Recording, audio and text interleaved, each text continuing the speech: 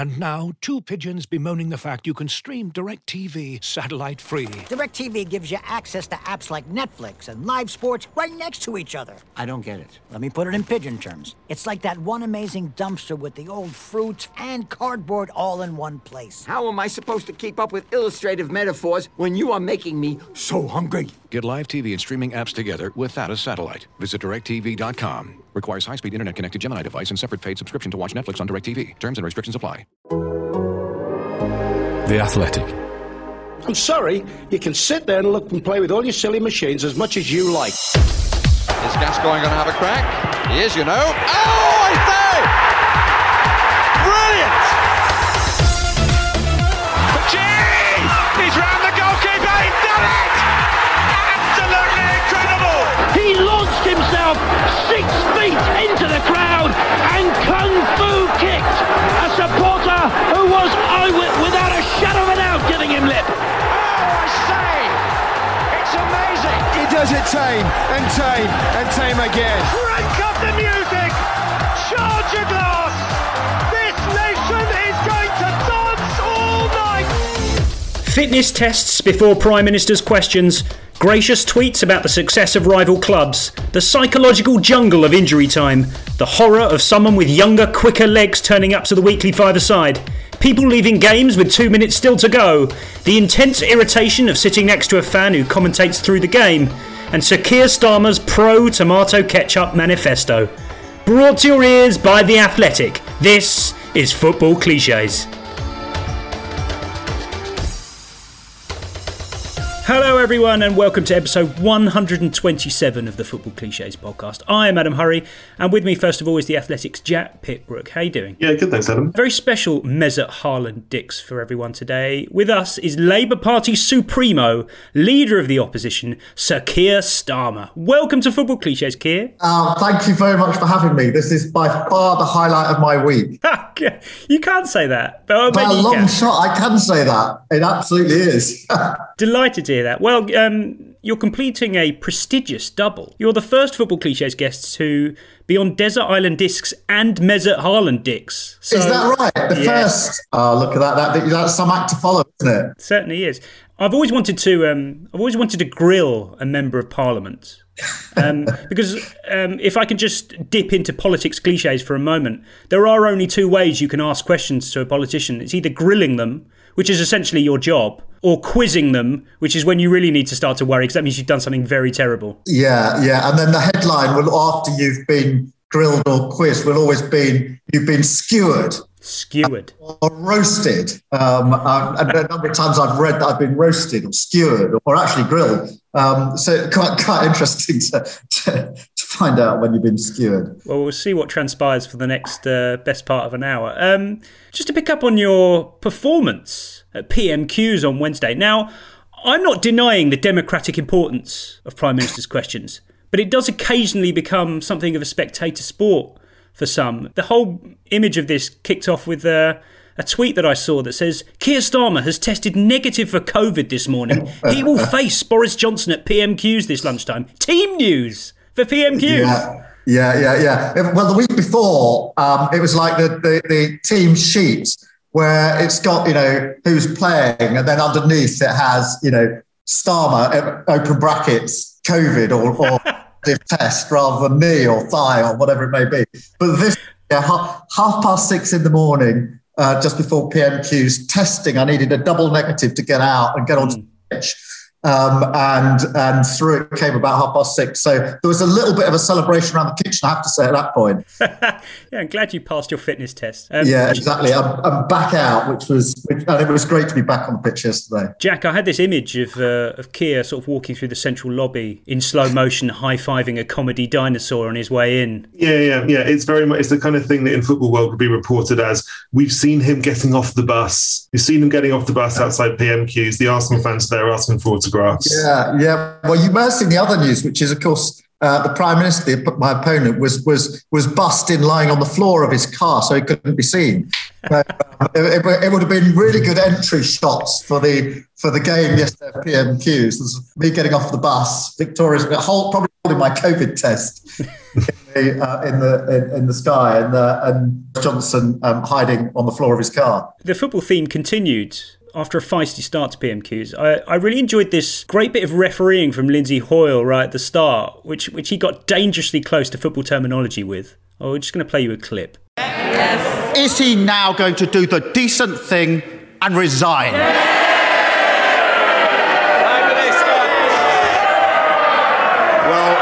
Mr. Speaker, it is...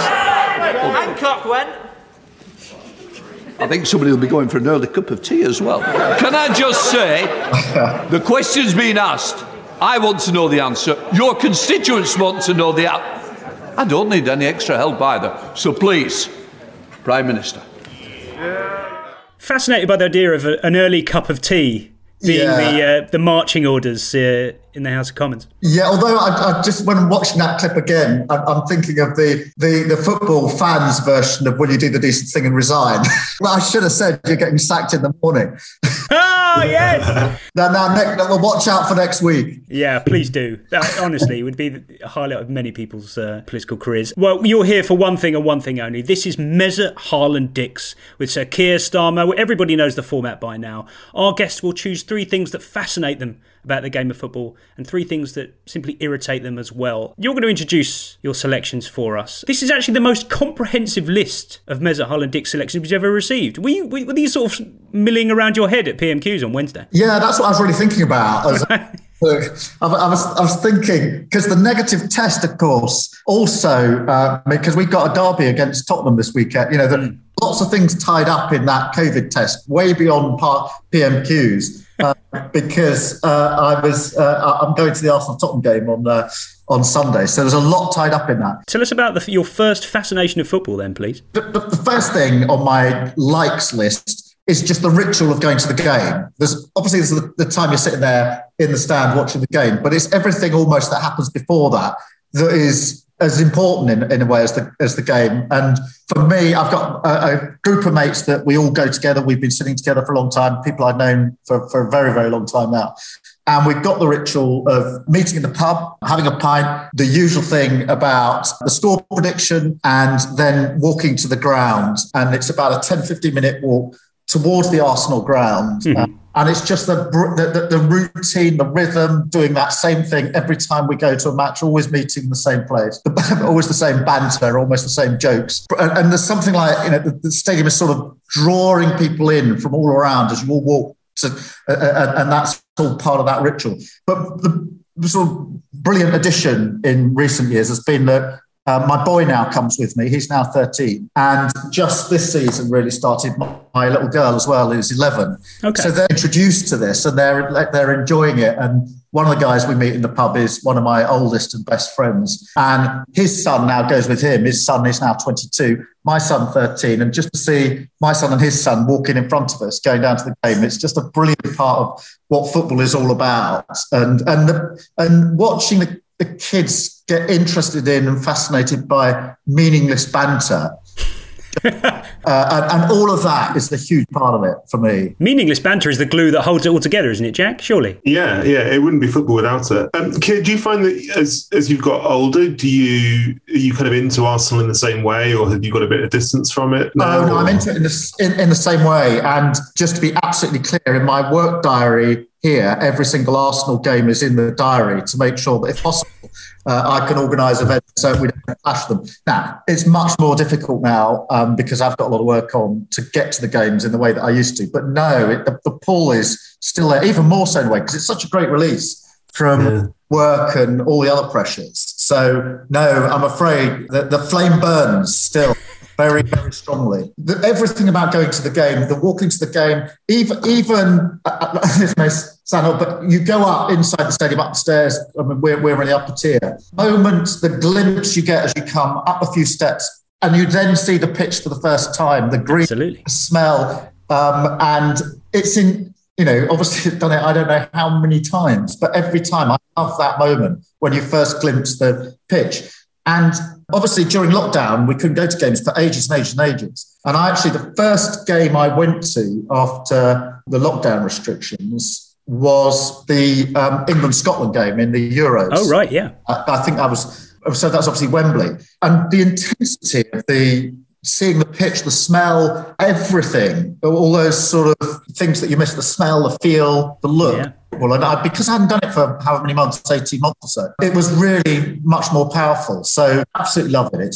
I've loved football since I first found out about football, and hopefully it'll never go away. And Keir, when and how did you start supporting Arsenal? Do you remember was it 71 double? It was way back at school, but I particularly got into it after I went to uni. I came back and started living in North London, where I've been ever since. And that was about 80. So I started going regularly to actually go to the game about 86, 87, because then I was living quite close to the old Arsenal stadium, and you could decide at lunchtime that you're going to go to the game in the afternoon. Yeah. Down to Highbury and go through the turnstile and stand and watch. And started supporting years and years and years ago. But actually, the intensity of going to the games and being able to go to the games was really once I started living in North London and being able to go to the old stadium. Do you have good memories of the old Highbury Stadium? I do. It's a fantastic stadium, brilliant building, brilliant atmosphere, etc. And of course, some of the old traditions still carry across. So there's the North Bank going off, still the clock end, etc. But I do like the new stadium. I love the new stadium as well. And we only got season tickets when we went to the new stadium. So there's a special plus there for us. It means we can go to every game. Now, football fandom is a very wholesome way to kick this off. And I'm now left in no doubt about your football fan credentials. Not that anyone should have to prove them, of course. But I am particularly fascinated by how politicians, in particular, have to manage their footballing allegiances alongside their public role. And there's one very modern football fan ritual that even you subscribe to. And what I really actually quite appreciate this. It's your sustained run of gracious tweeting after high-profile successes for rival clubs. Yeah. Let me offer you a few examples of these, because it really is consistently brilliant. Always hard to say as an Arsenal fan, but huge congratulations to Chelsea. So this was after they won the Champions League. I'm an Arsenal fan, but well played Wolves tonight. Great result. This is just so gracious of you. I'm an Arsenal fan, but huge, well-deserved congratulations to Liverpool after they won the Champions League. This is very even-handed of you. I'm very proud. Yeah. I'm glad you noticed that. There was one, it must have been 2 or 3 years ago now, I can't remember, when Liverpool played in Europe, and they were absolutely brilliant. Must have been a second leg. This was in the Barcelona game, yeah. I remember watching that thinking, this is really fantastic football. And I'm one of those fans that also always wants the UK club to win. So I saw Liverpool that night and put the tweet up. And then I think it was blowing me the next night, Tottenham were playing, and they had an equally impossible job to win. And they went on and won as well. And so I thought, well, I'll put a tweet up about them. I did get a lot of incoming for that, I have to say, as an Arsenal fan, but both of them played brilliantly. Jack, I really actually quite like the modern custom of this kind of full disclosure at the start of a sentence that I support this team, but well done to the other lot as well. Yeah, you've got to have the caveat. Yeah. What I also like about these tweets, Keir, is that they do show that you must watch an awful lot of football. Like, I think we looked up before that Wolves game, Adam, was that the last 16 of the Europa League? But I would watch any football. I'm the sort of person who'd walk across a park, and if there's a game going on, I would inevitably go to the touchline and watch for a bit what was happening. If there's a game of football on, I'm always wanting to watch it. Would you instinctively take sides the moment you cast eyes on a football game? Nearly always. There's something imperceptible that you would choose as the clincher. Well, I mean, whenever I'm watching the Premier League, I'm always thinking which is the best result for Arsenal. Yeah, fair enough. I'm afraid. So that means I switch allegiances quickly and rapidly, depending on who's above is below us in the table, but that's normally the factor. But I would watch any football. Okay, Keir, let's hear about your second fascination of football, please. The second one is, and I know this sounds odd, but the goal, and especially the goal in a tense game, particularly the goal in injury time. Right. There are so many examples. Michael Thomas. For us, the greatest example of an injury goal ever, in my view, away at Liverpool, that moment. But that moment, if you're a football fan, and everybody who is a football fan and goes to games knows this, a lot of the time you're putting up with a lot of football that is really doing you. You're not playing well, it's mediocre, it's going backwards, it's going sideways, you're on a bad run. There's a lot of pain in being a football. And then when there's a goal, particularly a goal in a tense game, injury time, or whatever it is, suddenly the whole stadium remembers why it's there, because everybody, it's like there's a magnet in the sky above the stadium.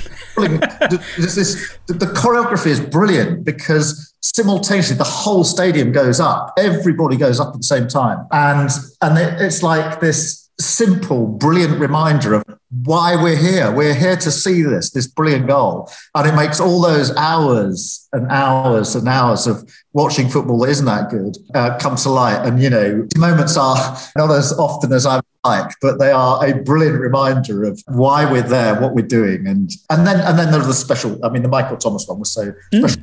I bumped into Michael Thomas came to Parliament about 2 months ago. I can't believe it. There's an area we have, sort of restaurant cafe area, and he was in there because I think he's now involved in some work for players who get into financial difficulties after they stop playing or get ripped off. I think it is. I can't remember. I see. And then he came across to say hello to me. Oh, goodness me! Moment. It's like, you're my hero, and you've just come to me to say hello to me as leader of the Labour Party. Whereas it's me that's sort of fawning and thinking, my God, that's Michael Thomas. So it was a very, very special moment. Did you say it's up for grabs now as you shook his hand? No, I didn't. Oh, yeah. I should have done. I forgive you. Keir, when I saw this, it made me think of, do you remember that goal that the Danny Welbeck header against Leicester in February 2016? It felt to me like Arsenal fans at that point, because of the timing of that goal more than anything else, Arsenal fans kind of convinced themselves that you were going to win the league. Yeah, we've done quite a lot of that over the years. Yeah, there are those moments when you think this is it, this is the turning point, but rarely does it actually prove to be the turning point. But it is the spontaneous way in which people just get up. That everybody, it's the same movement. Everybody stand up, hands in the, and then, you know, congratulating everybody around you, whoever they are. It's just fantastic. On the flip side, what's the biggest sickener you can remember? I was thinking, in terms of late goals Arsenal conceded, 2011 Carling Cup final against Birmingham. Oh God! Yeah. The look on his face. Oh, that was terrible. Although, I mean, you know, a more recent example would be Man City the other day. We played brilliantly in the first half, and I thought we were going to lose badly because City are playing so well.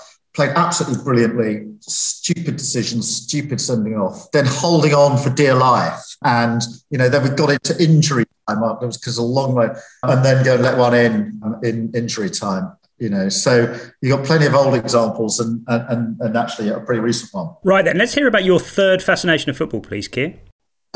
This probably should have been the first one, which is playing. I love it. Yeah, of course. I love it. And I played, you know, all my life. I used to play 2 or 3 times a week when I was growing up, and then college, etc. But I love playing. There's something about playing football that is just brilliant. There's nothing like going onto a pitch to play football. I used to play 11-a-side a lot, and for a team called Homerton Academicals. Oh, lovely stuff, yes. Well, you'll love the other names as well. We had this league. We had Brixton Mönchengladbach, Rapid Clyde, Who Dares Wednesday, had this bunch of really, really great teams in a Sunday league. It's absolutely brilliant. But obviously there comes a point where playing 90 minutes on grass is too hard. And it's also used to take the whole day to go wherever we're going to play football. So then I sort of retired to 8-a-side and 5-a-side, which I still do. And it's just brilliant. There's nothing like it, because the moment you start playing, nobody gives a damn what you do for a living. Nobody gives a damn about anything else than, are you a decent player, and are you decent in the sense of decent on the pitch? It's an incredible leveler, and there's just bits and bobs from every walk of life playing, and friends, cousins, sons, you name it, all mixing in for a game. Now, you say that people don't really care about what you do for a living when you're playing football. You know, it's great level and everyone's in it together. But, you know, with all due respect, the thing about MPs playing football, like many things that MPs allegedly get up to, I'm ready to believe that it goes on, but I'm afraid it is slightly absurd. there's something slightly too referee about MPs in general. I can't picture them playing football. And then when I'm shown pictures of them playing football, they look ridiculous. I don't think I look ridiculous, but when I just when I describe the way I play, all the guys I play with start texting me saying, in your head, in your dreams, or 20 years ago, maybe. So there's all of that. But for me, I get very competitive, I'm afraid. I do not subscribe to this argument that it's the playing that counts and it doesn't matter if you win or lose. Sorry, I don't buy that. If I'm on a football pitch, I'm on it to win, and that is the only thing. And the guys I've been playing with, I've known for years and years and years. There's a lot of banter as well that goes on the pitch. If I blast it over the bar, you can do all sorts of comments about that's like your last PMQs, or far too far to the right or far to the left. Oh, good, yeah. So there's it's brilliant, and then you get people bring their sons along, and it's a real reminder, because as you get older, in your head you're saying to yourself, "Oh, I'm still all right. I can get a pitch. I've still got it." And then someone says, "Oh, my 15 or 16-year-old, we're short one week. Anybody got? Well, my boy will come and play." And then you get this 15, 16, 17-year-old, really fast, really skillful.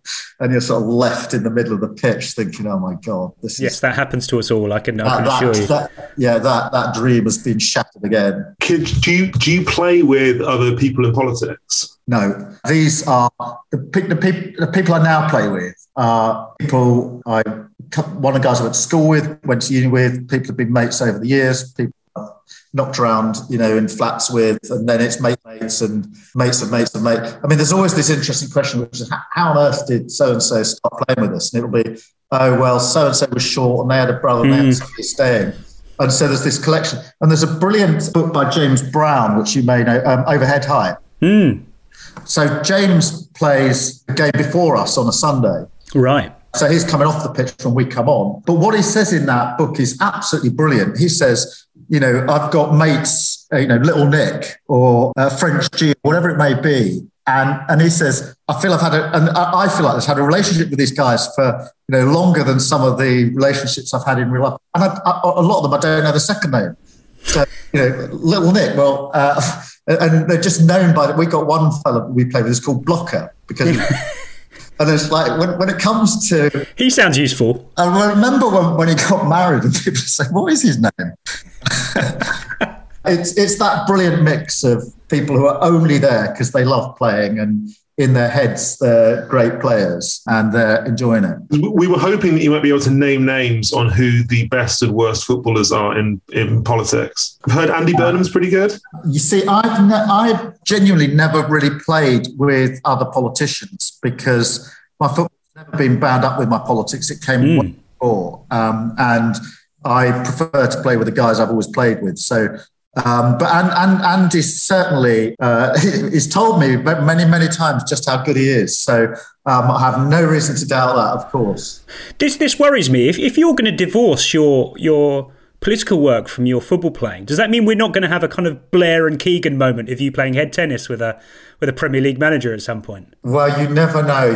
But that would just go hopelessly wrong, wouldn't it? The pressure. The pressure. It's like being unveiled at the Bernabeu or something. It must be terribly difficult to perform in front of some but what you get now, because I like to go to football pitches when I'm in grounds, when I'm out and about politically, Accrington Stanley and places like I'll always go if I can to the football ground, wherever we are. And then, I'm normally in a suit, etc. And somebody will go and have a kickabout. There's nothing worse than, a politician in a suit having a kickabout on the pitch. It really doesn't work. Would your football playing sort of transcend your current humble surroundings? Would you play Soccer Aid, for example? I feel like that's the next step. I don't know. I've never been asked. I don't know. Oh. I don't know. There's a plea. We asked our listeners for... there are a few caricatures here, but we asked our listeners for their kind of typical five-a-side characters, the sort of players that you consistently come up against. Gary Sterling says, always the guy who looks like he weighs about 20 stone and brushes his teeth with Stella, who has a phenomenal touch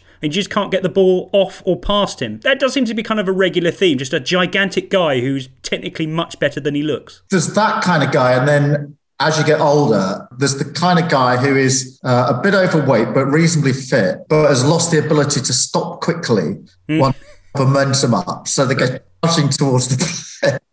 And just at the moment they should pull out or slow down, they don't. The clatter and it's the sort of momentum of that player. It just takes them straight into the back or the front or the side of whoever the other player is. This is the one thing they didn't tell you about getting older, is it actually really hurts to slow down, let alone speed up. It's horrendous. It really is. It's like running downhill's worse than running uphill, which you think is a madness to say when you're younger. But then you really get it. One particularly age-proof quality, as described by Craig Blackhall here, he says the worst five-a-side archetype is the cross-country runner. No technique whatsoever, possibly plays in completely inappropriate footwear, is always right in your face whenever you get the ball with legs swinging, turns the game into a farce by constantly winning and losing the ball. I hate people who simply can't play football playing football with you. It's annoying. Yeah. Go away. Yeah, and that's the person who normally ends up in front of goal and sort of twists the leg at some weird angle and hoiks it way up there. No apparent reason. It's but there are plenty of that. Yeah, that cross-country runner, I get that. Is there a diplomatic way of getting rid of these people? If so, can you let me know? Depends how short you are. Yeah, fair enough. True. As you've probably heard by now, we've teamed up with BetMGM this season. We'll be using BetMGM lines to make all of our picks, and we'll have special offers for our listeners each week. If you haven't signed up for BetMGM yet, use bonus code The Athletic, and you'll get a 1-year subscription to The Athletic, plus up to a $1,500 first bet offer on your first wager with BetMGM. Here's how it works. Download the BetMGM app and sign up using bonus code The Athletic. Make your first deposit of at least $10. Place your first bet on any game and claim your voucher for a 1-year subscription to The Athletic.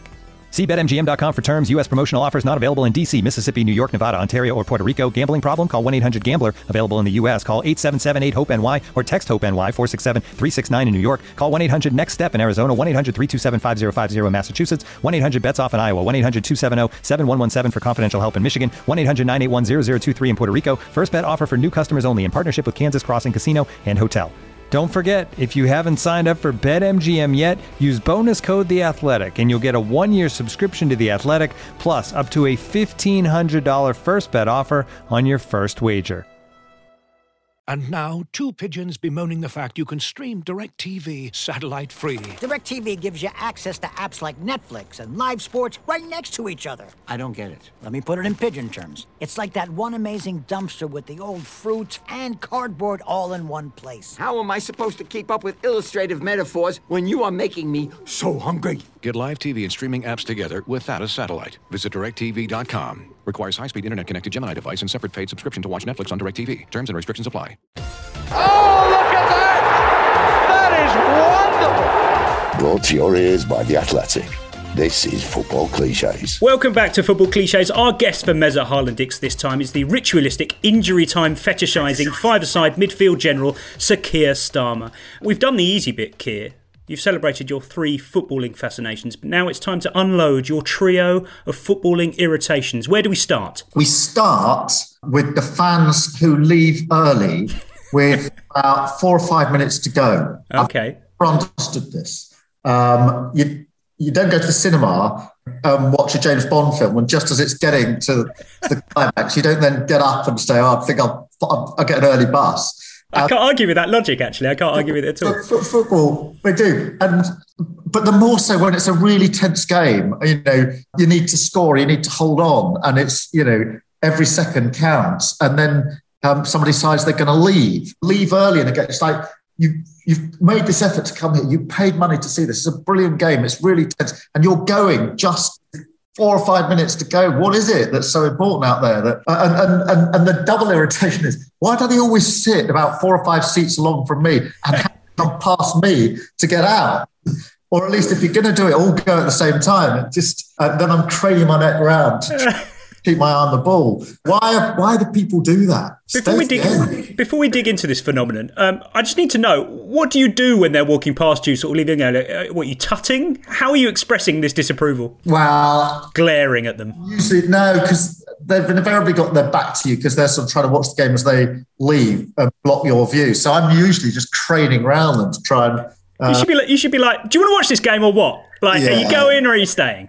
That should be it. Yeah. It got me thinking about some particularly bad Arsenal games. Like, for example, do you remember when they lost 5-1 at home to Bayern and were 10-2 down on aggregate when they got knocked out of the Champions League in 2017? Even under those circumstances, would you... Thank you for that reminder. Sorry, it sticks out in the mind. Even under circumstances that bad, would you still stick around out of loyalty? I always do. I always stick around to the end, even if we've played really badly and lost really badly. I always do. And, I pretty well always clap the players off the pitch as well. Oh, okay. So you're not a booer? No. Because we were wondering. No. I'm a proper fan. I'm there to support the team. You've got to take the down with the up, and there's quite a lot of down. So even during the kind of the bad days at the end of Arsene Wenger, you wouldn't have been a sort of Arsenal fan TV guy? No. Wenger was absolutely fantastic for Arsenal for so many reasons, for the game, and brilliant. And in the end, I did think it was probably time for him to go, but I wanted him to go with dignity, etc. I didn't want him to be pushed out. And I was there for the last game of his, and it was absolutely brilliant. Do you miss it? Yes and no. I think, he did a massive chapter there, but it was inevitable it had to come to an end and we needed something else. So I'm not one of those people that thinks, well, bring him or somebody else back. You've got to look forward. And at the moment we're building, I would say this, wouldn't I? But within the Arsenal team at the moment, we're building there's a brilliant team in there being built. I really feel, with the young players, etc. I think they're, an incredible Smith Rowe, Martinelli's, etc. Saka. These are incredibly talented players that are beginning to play well together, and that's just brilliant to watch. Oh, I want to talk about the practicalities of leaving early. I'm not letting you off the hook on this one. Every second, every metre counts when you're trying to get a crowded tube home, I reckon. You need a little bit of leeway here, I'm sorry. I just don't agree. What are you there for? You've gone to watch a game of football. That is why you're there. Leaving early, it just, I don't know. I'll never really understand that. What do you do when you see people sort of sneaking out of the Commons? Depends if I'm talking or if somebody else is talking. Maybe we should actually introduce some of the football, start waving and saying, we can see you sneaking out and that sort of thing. But I can see a whole new approach to Prime Minister's questions coming into vision here. You're paid to be here. Stay to the end. That's what it should be.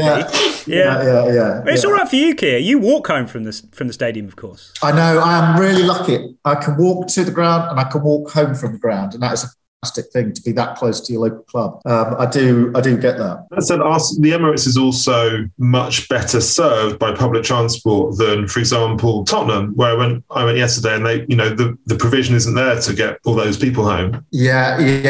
We're much better served than Tottenham in so many respects, not just the transport. Although I'm really looking forward to going to the stadium. Actually, I'm going on Sunday for the away game, and everybody who's been to the Tottenham Stadium says it's fantastic. So I'm looking forward to seeing that. And the pint drink with the poured from the bottom up, I understand. Yeah, fills from the bottom up. The novelty doesn't wear off, I imagine. On that no, well, I don't think even I can get pinged for another COVID infection before Sunday. So hopefully I've at least got that to look forward to. One more, and I think you can officially be described as COVID prone. Yeah, or some sort of loyalty card, I would have thought. If you get COVID 3 times, you get to keep it. Yeah, I think so. I mean, I couldn't believe it. I had COVID. It's always on a Wednesday for PMQ. So the first time I got it was on budget day. How convenient. Just before. Then, of course, a second time. But it's only 11 weeks between the two, or 12 weeks. I couldn't believe I got it twice within 12 weeks. And I'd had my booster 4.5 weeks before the second time. So I hope that's the end of it. Right, let's hear about your second irritation of football. I really like this one. I'm looking forward to this. Oh, this is the fan commentary from the person inevitably sitting quite near you, loudly telling players what to do, someone who's obviously never, ever played football before in their life. Mm-hmm. Not, having never played, they've got the absolute view at great volume, normally in your ear, for the whole game about what they would do, and what they're suggesting the player should do is so obviously a balmy thing to do, but it's said with such confidence and such sort of almost obsession, usually with one player or something like that. But it's that fan, the fan that, having never played football, thinks they know everything about it and must share with the stadium the benefit of their very great views on what should happen next. And and that person always picks a seat a row or two behind me and make sure I can hear it all the way through. At what point do you snap with this? Well, I have to be careful snapping these days. Right. Leader of the opposition starting a bit of a bust up in the stadium is probably. Is it just muttering "shut up" under your breath? Is that as far as you go? But it's also just that sense of for God's sake, you've obviously never played. Just shut up with the word in the middle. Excellent. So it's that person that is there, and so it's that person that is there, and you sense this is worse at the Emirates than it was at Highbury, or am I being unfair on Arsenal fans? I think it may be just because because there's more people, you could see and hear more people around the place, and of course we keep it pretty quiet at the Emirates quite a long time anyway, so. You can always hear that commentary. Now, your vivid description of this type of character, combined with the team that you support, leads us only to one conclusion here. This is a clip from all the way back in 1997, The Fast Show, and the character Roger Nouveau, played by John Thompson, which I think sums up exactly the phenomenon you're talking about. Really looking forward to the second half. Yes. Looking a bit grim there for us then for a moment, wasn't it? Yeah. But that equaliser, that really sorted us out. I think with that boost, in the second half, we've got a good chance of hammering them. What a goal, hey? Just no one there, nobody there, and just nodded it in. It was disallowed, Corey. It was disallowed. He was offside. They can't do that. So we're losing then, aren't we? Yep. Well, things to do. Nice to meet you. Soccer! Now, Jack, I think when we're talking about a character like this, I feel like their knowledge of football is directly inversely proportional to their desire to talk about it. So the more you hear, the less likely you're going to learn something. Is that fair to say? Yeah, I think so. I can't remember the last time I went to football and I heard someone shout something out. And I thought, you know what? I completely agree with that. What an accurate assessment of the game that is. It just doesn't happen that way. It's always the worst. The worst shouted loudest. It does blow the old game of opinions chestnut completely apart because it really doesn't matter what anybody else thinks at any point in time, especially if it's an important game, Keir. Because I think the tenser the game, the more irritating it must be. Yeah, it really is, and just totally focused on the game, and this is going on. But the point about not agreeing with what other people say, there's that other thing, which is when the injury board time goes up. It's always the same. If you're behind, it's always a really short period. It's forever. It's just, it's this unwritten rule. And then at Arsenal, it may be the same at all games. There's no countdown for the injury time. So you've suddenly gone from the clock, you've got, I don't know, 4 or 5 minutes, whatever it is. And suddenly you're bereft. Just in the dark. You just have no idea what's going on. How do I count this time down?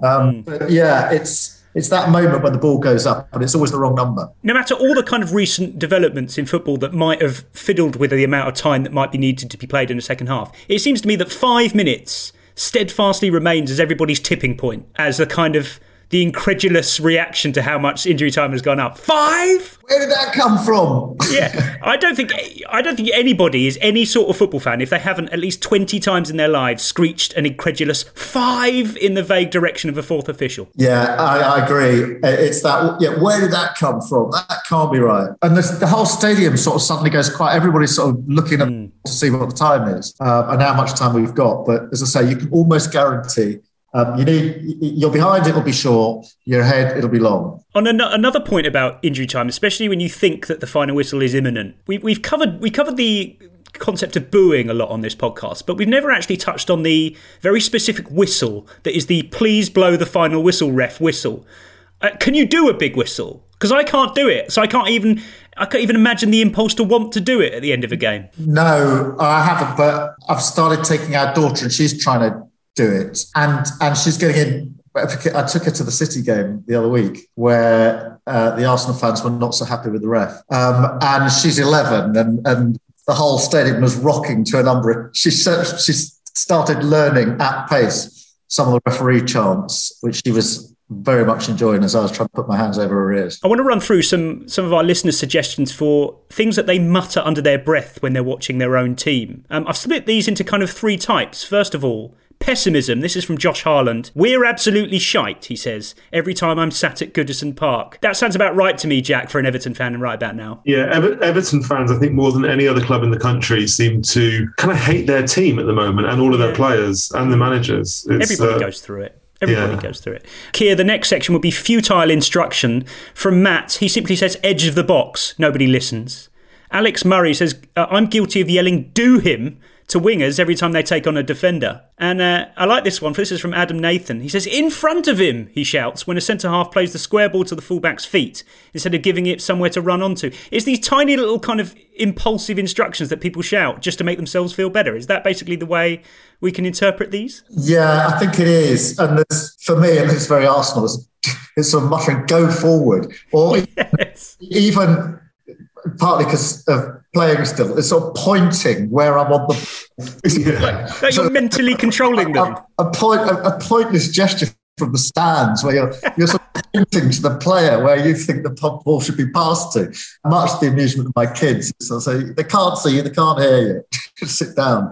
But old habits die hard. This third section, these are the anxiety-reducing outbursts. Andrew M. says, my partner has picked up on the fact that I say, oh, nice idea, though, nice idea to myself, whenever an Aberdeen player fails to pick a player out with a relatively ambitious pass. Again, this is almost meaningless, completely futile, but I guess it's kind of cathartic, Jack. It's like, makes people feel better about the thing they're listening, as if they've got some sort of emotional control over it. Well, I think that is that's one of the reasons why people go to games in the stadium rather than watch them on TV. Is if you go to the stadium, you do feel like you are physically part of the spectacle and can somehow influence it. Whereas if you're watching on telly, you just feel completely powerless. That's what I think. Yeah, and also you're around people.